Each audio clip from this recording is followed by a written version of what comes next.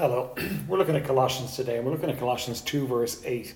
And we do remember that the Colossians had a problem, had an issue. They were trying to deal with Christianity, with the realities of Christ having been born a virgin, being fully God, and dying to pay the price for our sins, and being resurrected from the dead. And they were trying to work it out, humanly speaking, so that they could kind of mesh the two. And that's what's happening for them here. And Paul is rebuffing that. He's dealing with that. He's saying no to all of that. Let me read you the verse. Colossians 2:8. Beware lest any man spoil you through philosophy and vain deceit, after the tradition of men, after the rudiments of the world, and not after Christ.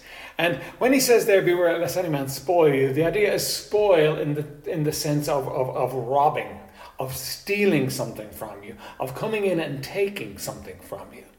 And do you realize that for you and I, somebody can steal from us the simplicity that is in Christ. They can steal from us the beauty of the miracle, of the wonder of Christianity.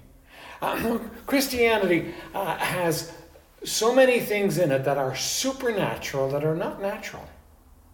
And there are things that clearly the scripture lays down that we are expected to accept and believe by faith.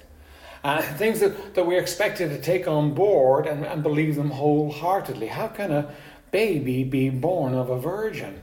It's humanly speaking impossible, but that's the thing. It was a miracle, and we understand it was a miracle that God was doing something. God was doing something great. He was preparing a sinless sacrifice, and it had to be one that was untainted by human sin. So Jesus was born of the Spirit.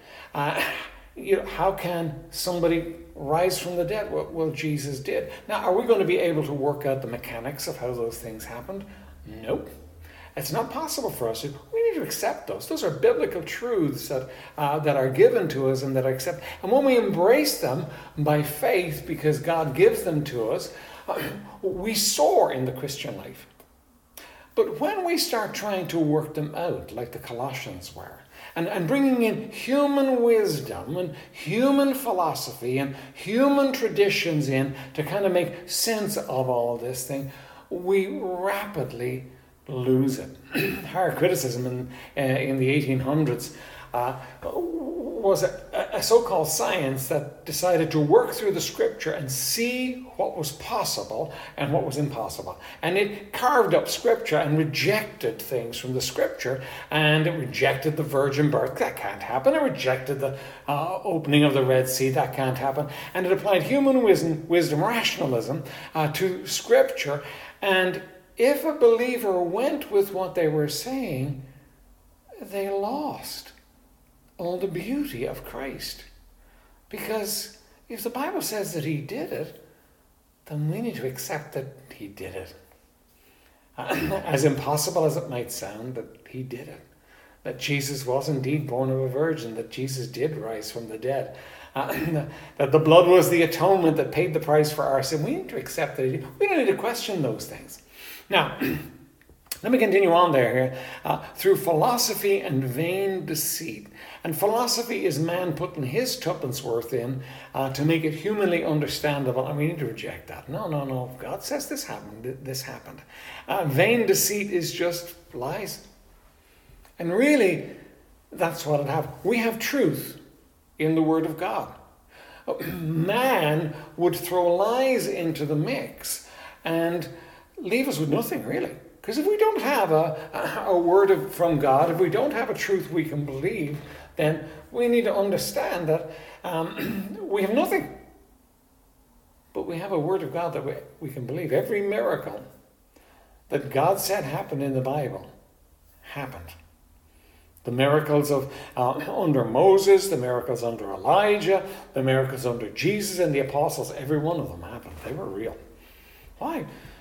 Because God is God and he can do anything in his universe that he wants to. And if he tells us he did something and he puts it in scripture, then we can know that he did it.